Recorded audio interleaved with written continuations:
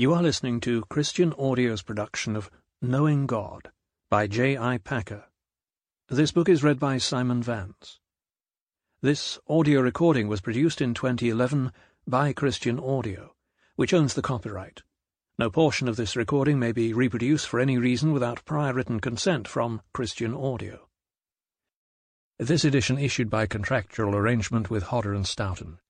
Originally published by Hodder & Stoughton in English as Knowing God, copyright 1973, 1975, and 2005 by J.I. Packer. All rights reserved. Please visit christianaudio.com, facebook.com/christianaudio, or twitter.com/christianaudio to offer your impressions of this work and to explore additional titles. Preface. As clowns yearn to play Hamlet, so I have wanted to write a treatise on God. This book, however, is not it. Its length might suggest that it is trying to be, but anyone who takes it that way will be disappointed. It is at best a string of beads, a series of small studies of great subjects, most of which first appeared in the Evangelical magazine. They were conceived as separate messages, but are now presented together because they seem to coalesce into a single message about God and our living. It is their practical purpose that explains both the selection and omission of topics and the manner of treatment. In A Preface to Christian Theology, John Mackay illustrated two kinds of interest in Christian things by picturing persons sitting on the high front balcony of a Spanish house watching travellers go by on the road below. The balconiers can overhear the travellers talk and chat with them. They may comment critically on the way that the travellers walk, or they may discuss questions about the road, how it can exist at all or lead anywhere, what might be seen from different points along it, and so forth. But they are onlookers, and their problems are theoretical only. The travellers, by contrast, face problems which, though they have their theoretical angle, are essentially practical. Problems of the which way to go and how to make it type. Problems which call not merely for comprehension, but for decision and action too. Balconiers and travellers may think over the same area, yet their problems differ. Thus, for instance, in relation to evil, the balconier's problem is to find a theoretical explanation of how evil can consist with God's sovereignty and goodness, but the traveller's problem is how to master evil and bring good out of it.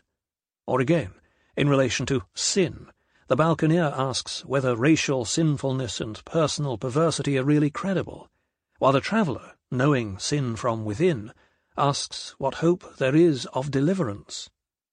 Or take the problem of the Godhead.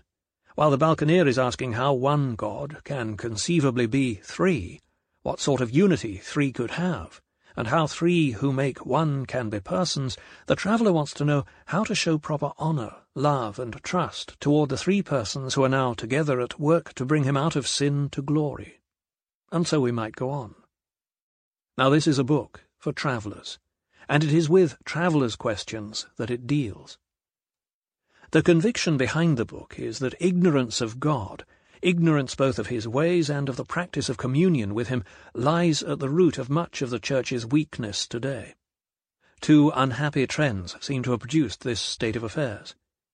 Trend one is that Christian minds have been conformed to the modern spirit.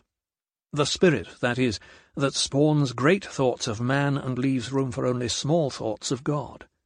The modern way with God is to set him at a distance, if not to deny him altogether.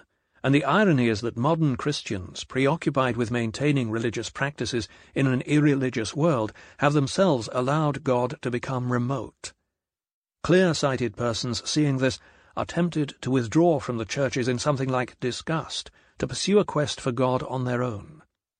Nor can one wholly blame them, for churchmen who look at God, so to speak, through the wrong end of the telescope, so reducing him to pygmy proportions, cannot hope to end up as more than pygmy Christians, and clear-sighted people naturally want something better than this. Furthermore, thoughts of death, eternity, judgment, the greatness of the soul and the abiding consequences of temporal decisions are all out for moderns, and it is a melancholy fact that the Christian Church, instead of raising its voice to remind the world of what is being forgotten, has formed a